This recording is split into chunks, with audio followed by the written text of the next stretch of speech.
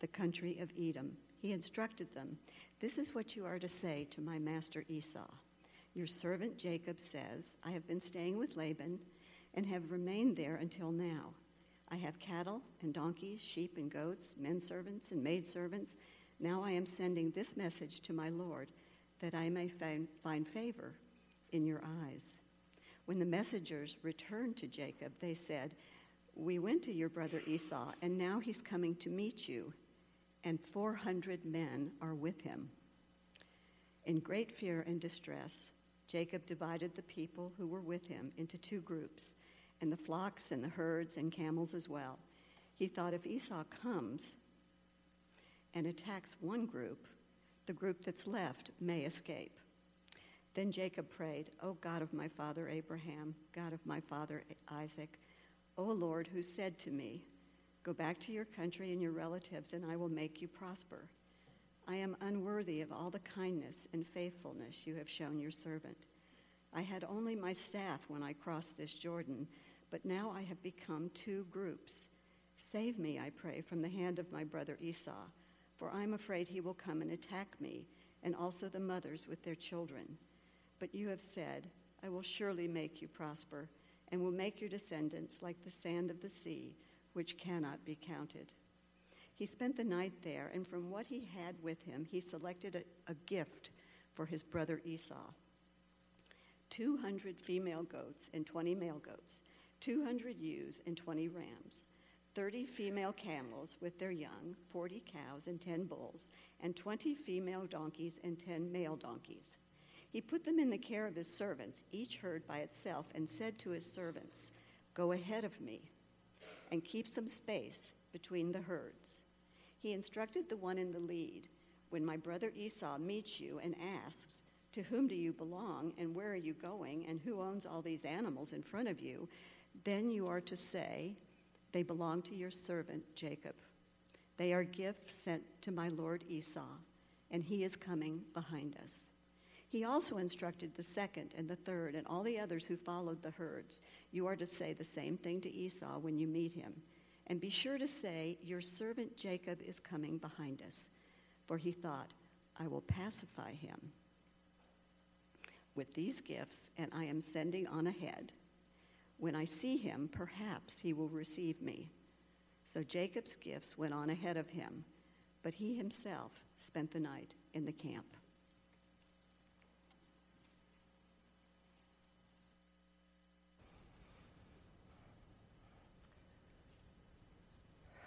So if you've been with us in this series, you know we've been building to today. And it has been 20 years. 20 years since Jacob swindled his brother out of his birthright with a bowl of soup.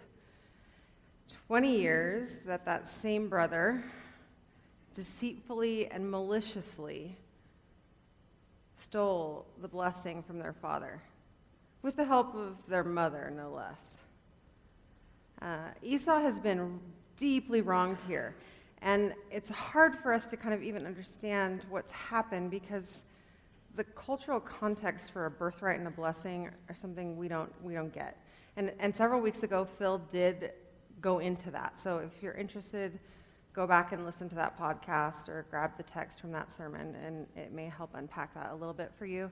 But suffice it to say, what happened to Esau here was very bad. He has been deeply wronged by his brother. Everything changed for him 20 years ago. I mean, his life was ruined by his brother. Their family was destroyed by this incident. I mean, he had to move to a different part of the country. His inheritance was gone. The community, the tribe, the village, they all would have seen him differently. His role in the family would never be the same. I mean, and think, even if it was your brother that caused you this great pain, he disappeared after that. They didn't see him again. And it was done with the help of his own mother. So their family has been destroyed here. What happened to Esau was horrific. Have you ever been hurt like that? Have you ever had anybody injure you in such a way that it completely changed the course of your life? Maybe taken something from you that was irreplaceable, maybe cheated, lied to you in such a way that left you with nothing.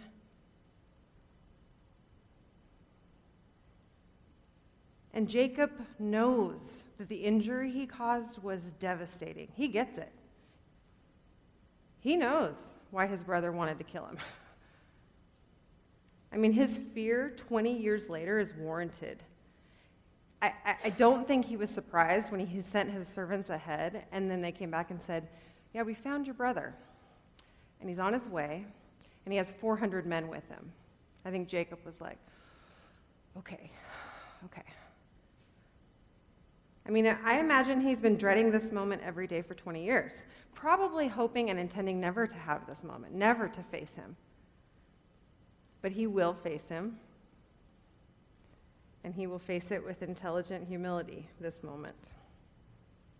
I wanted to read that text because I think it's important to note that if you remember what the blessing was that he stole from his brother, a huge part of it was that he was going to be the master and lord over his brother and all of their family, all their relatives. And so I hope you noticed that Jacob was quite intentional about delivering thousands and thousands of dollars worth of cattle in advance to his brother, with servants along the way announcing, these belong to your servant Jacob, and they are for you, my lord Esau. I mean, that would not have been lost on Esau. Jacob is smart. He knows what he has done. Have you ever hurt someone like this? Maybe done something motivated by ego or selfishness or just your own pain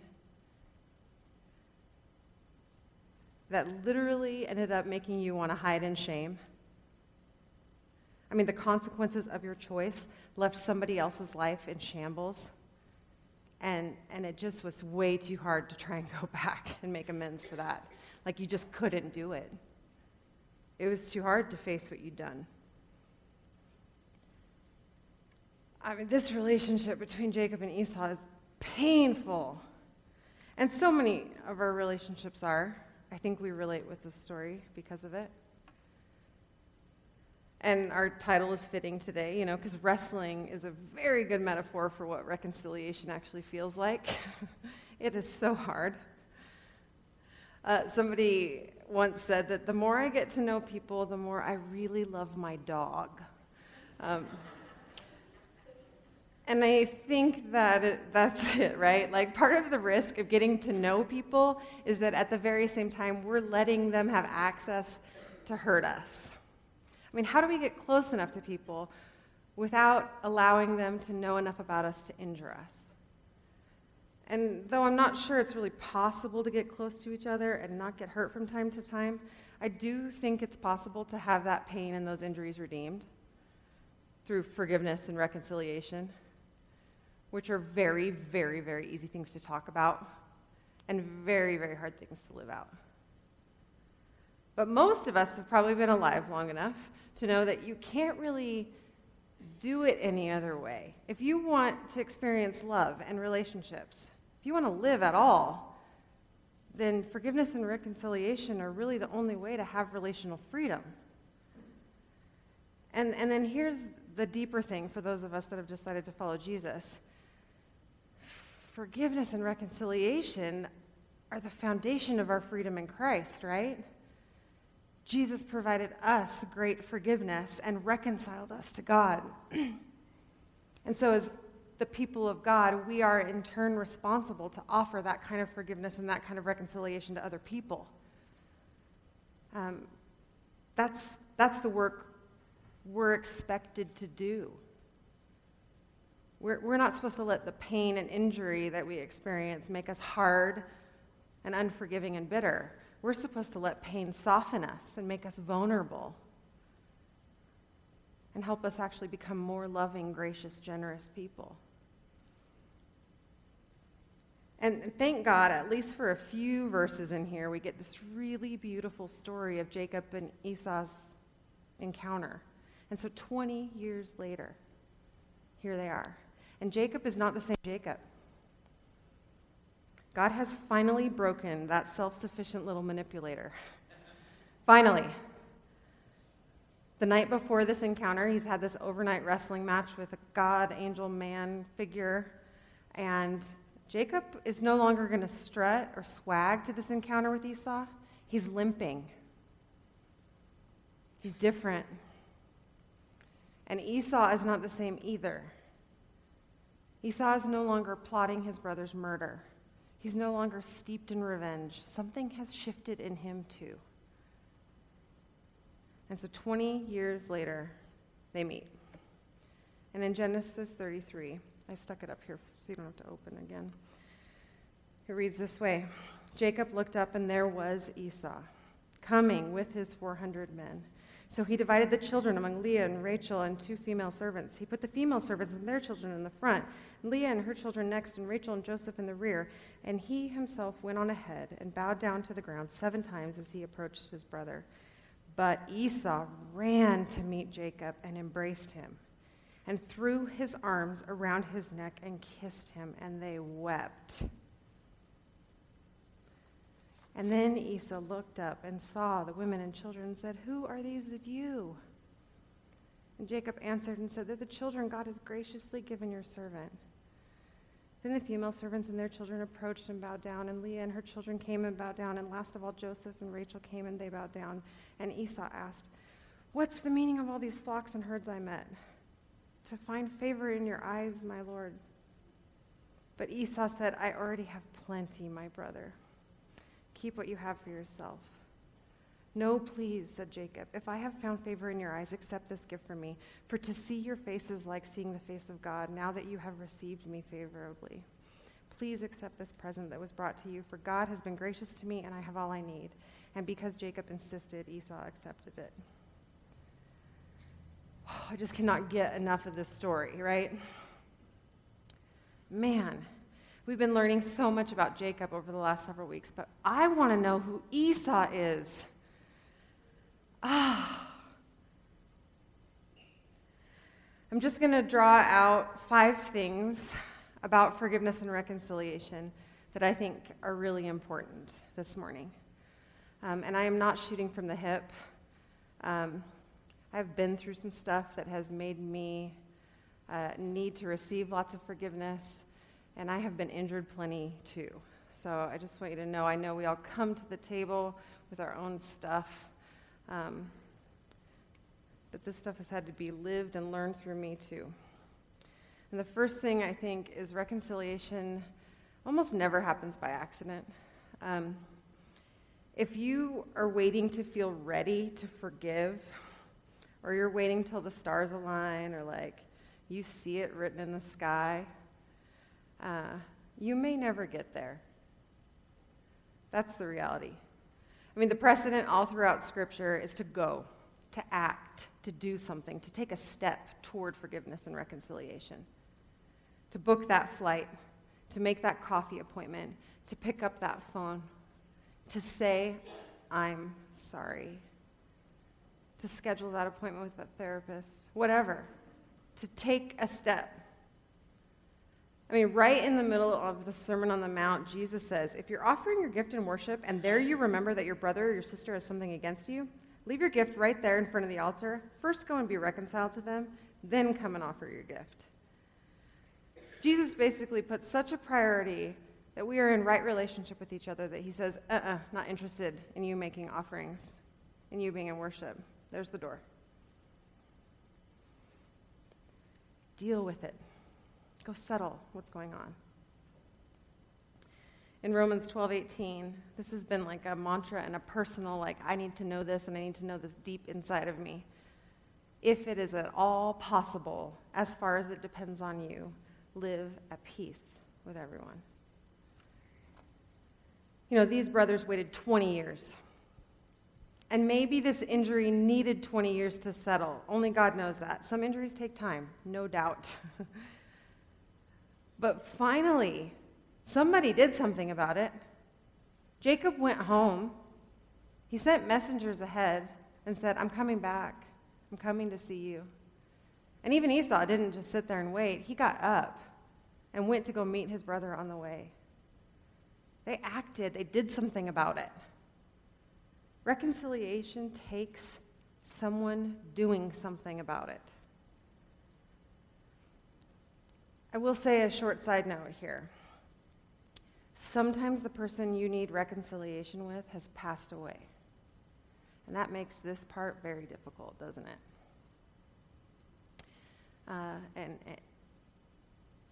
It's no longer possible, at least in completion on this side of eternity, right? Or maybe you've tried to make an attempt at reconciliation with someone and it's been, it's not been well received. Or maybe it's not been reciprocated like you liked. Or maybe it's been flat out rejected. In situations like this, I always encourage people to take great peace in this passage. I mean, if it's at all possible, as far as it depends on you, live at peace. I mean, we're only responsible for our own hearts and our own actions. At the end of the day, I'm going to stand before Jesus for the part I played, right? I hope that when I go and I make amends, that it's well received and that there can be reconciliation and that there's some closure when there's some painful things that happen in life, right? But I don't get to control someone else's grief cycle. As much as I would love that, I don't get to decide when someone else is ready to forgive and when someone else is ready to let go of their grudge or whatever. And so as much as we would like it to always work out how we see it working out, sometimes we need to take great comfort that we do the very best that we can with what we're responsible for. As far as it depends on us, we live at peace. And then we leave it there. And we trust that God's got it. Second thing, forgiveness is a lot more than a feeling, and it takes time. Forgiveness is a choice. It's a conscious decision that you make. And it's a choice that you make once, and then you make again, and then you make again. And maybe you need to make it 5 minutes later, or maybe you need to make it the next morning, or maybe a year later you find you still need to make that choice again. But it's a choice that has to be made over and over and over. Sometimes you will feel forgiving sort of feelings toward another person. But sometimes you don't. But we make a choice to forgive anyway because we know that our emotions are changing. They're fleeting. They change from day to day, moment to moment. But what God has called us to do is right, regardless of whether or not our feelings follow immediately. And so, yes, there will be moments where we will be overwhelmed and we will be able to see the person that has injured us and run to them, weeping, and throw our arms around them. There are moments like that. And there are moments where we make a conscious choice to forgive somebody, but it feels more like we are clenching our fist and bitterness is still creeping up the back of our neck and we are saying, I forgive them, I forgive them, I forgive them, I forgive them. We forgive even if our feelings contradict the faithful choice we are making to do what God has called us to do. And it is very helpful to remember that the passage of time does help quite a bit. It eases the sting of the injury. It makes it easier to wish someone well that has injured us if there's been some time. I don't know how long Esau plotted revenge and thought about how many different ways he could murder his brother. I have no idea how long he did that. I imagine it took time.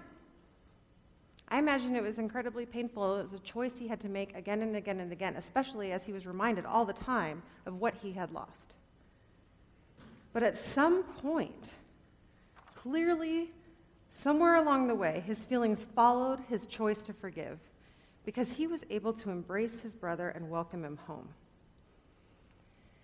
But if you are in a situation and you are waiting to see if you feel like forgiving someone, you might wait forever.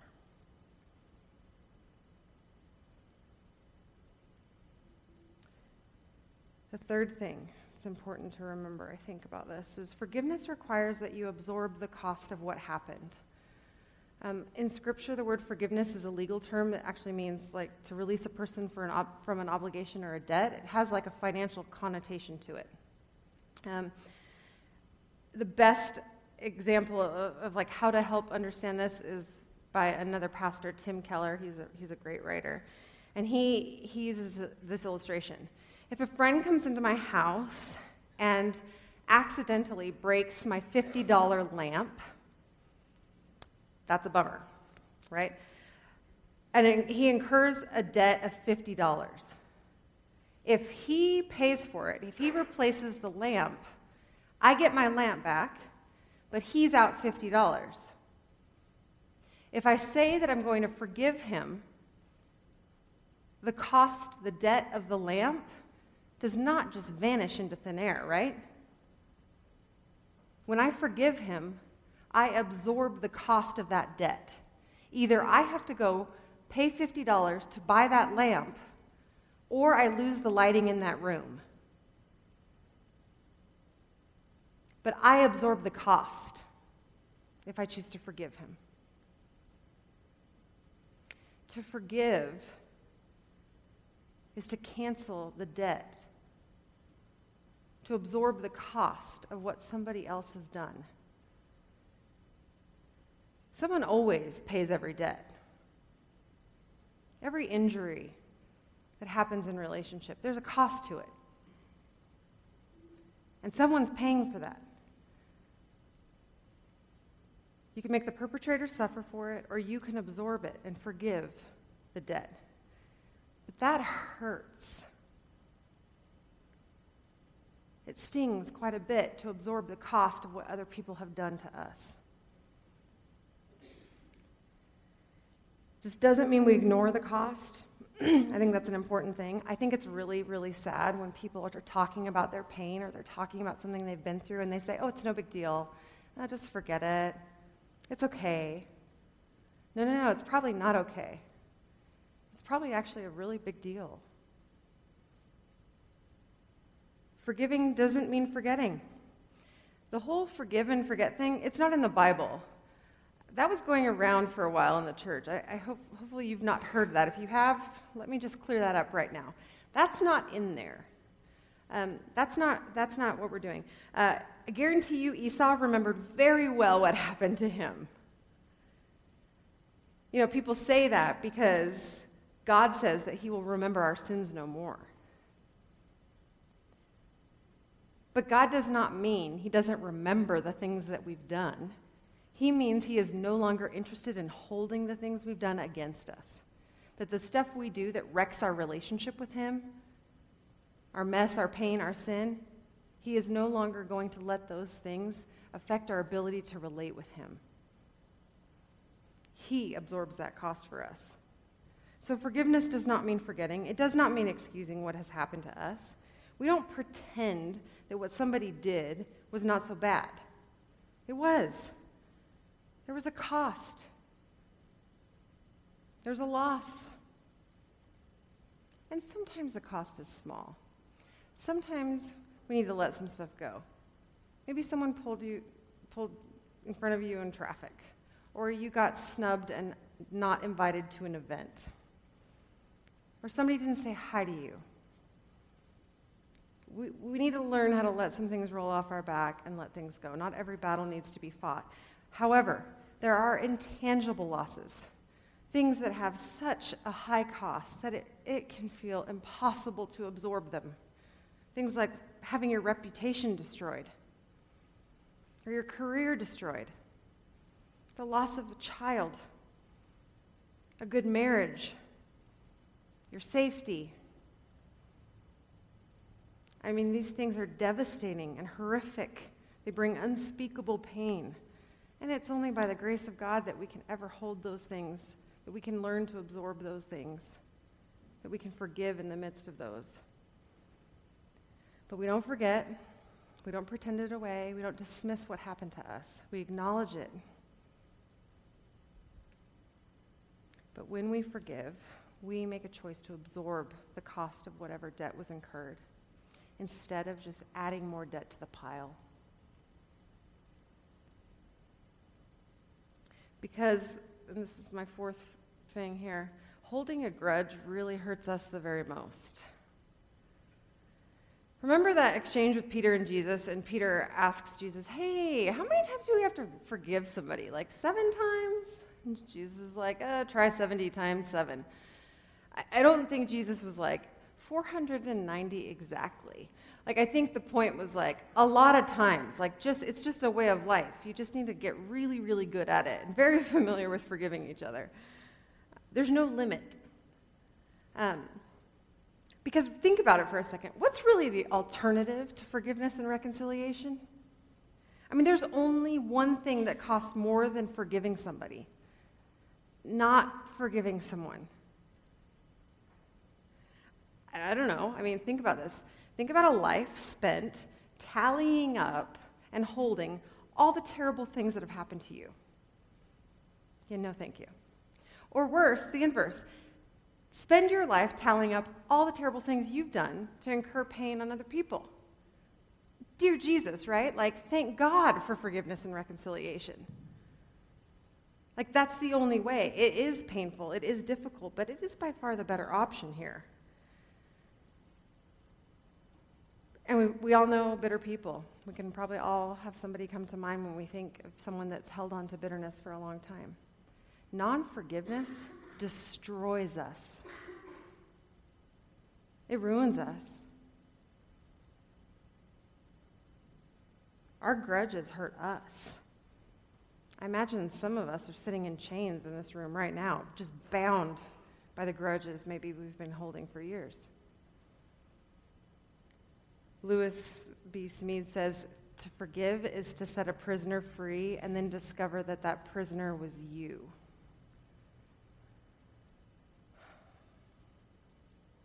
Listen to this really great quote by Frederick Buechner. Of the 7 deadly sins, anger is possibly the most fun. To lick your wounds, to smack your lips over grievances long past, to roll over your tongue the prospect of bitter confrontations still to come, to savor to the last toothsome morsel both the pain you are given and the pain you are giving back. In many ways, it is a feast fit for a king. The chief drawback is that what you are wolfing down is yourself. The skeleton at the feast is you. You start out holding that grudge, but in the end, it's got you. We read a lot of Anne Lamott around here. We quote her a lot, you probably noticed. But she says, not forgiving is like drinking rat poison and then standing over the rat and waiting for it to die. And here's kind of the tender part about this. Admittedly, if you've ever had a reason, I mean like an Esau sort of reason, to nurse resentment, to hold a grudge, forgiveness feels like insanity. I mean, it feels crazy. It feels like the worst idea ever. Because there's something human about protecting our fragile ego. And when someone really deeply wounds us and hurts us, it can feel like anger and resentment. It can make us feel strong for a minute. It can actually, for a second, help us feel like we're getting back on our feet again. Like maybe we're going to be okay in the end. Like maybe we're on the road to recovery. But this is not real, and it will not last. And anger will only make you feel stronger for a moment. Resentment and bitterness always leave us cold and bitter in the end if that is where we get stuck.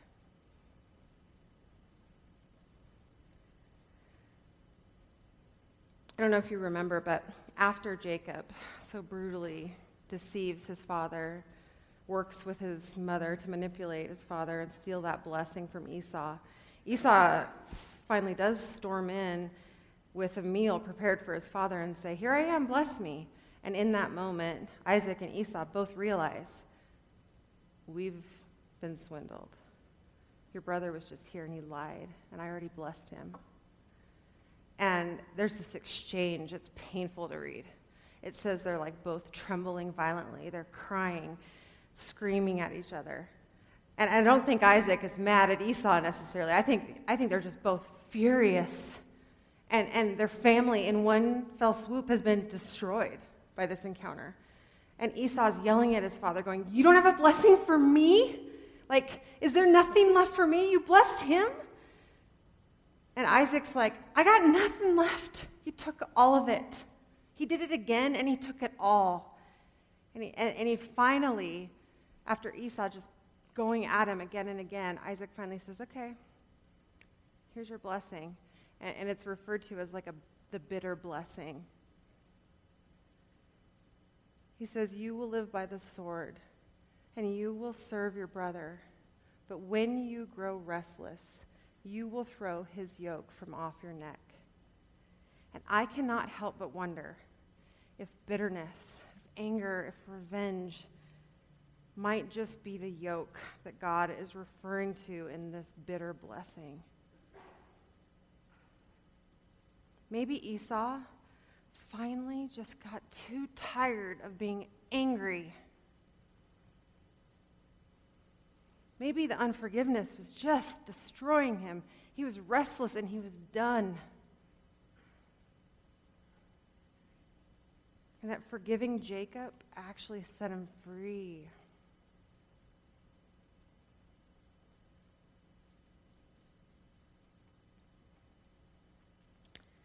Last thing, I think it really helps when we need to forgive someone to draw on our own need for forgiveness. You know, I'll give Jacob something.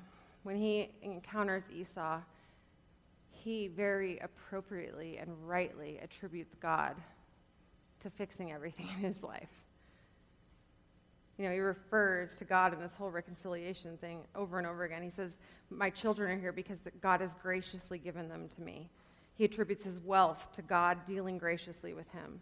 He says that his whole life is a gift of grace. He also says to Esau, "Seeing your face is like seeing the face of God."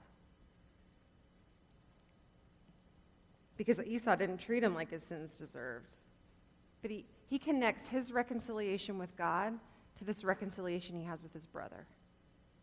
And all throughout the New Testament, even the affirmation of faith we read this morning, is going to connect our reconciliation with God with our reconciliation with each other. Ephesians 4, forgiving one another as God in Christ has forgiven you. Colossians 3, as the Lord has forgiven you, so you must also forgive. Luke 11, forgive us our sins, for we ourselves forgive everyone who is indebted to us. Jesus isn't saying that we earn his forgiveness when we forgive each other. We do not get more forgiven by forgiving. He's simply saying that people who have been forgiven are generally forgiving people. It's a cause and effect thing. And so Jesus accomplished the greatest act of reconciliation the world has ever known. So Christians ought to be the most forgiving people on earth. Because we get it.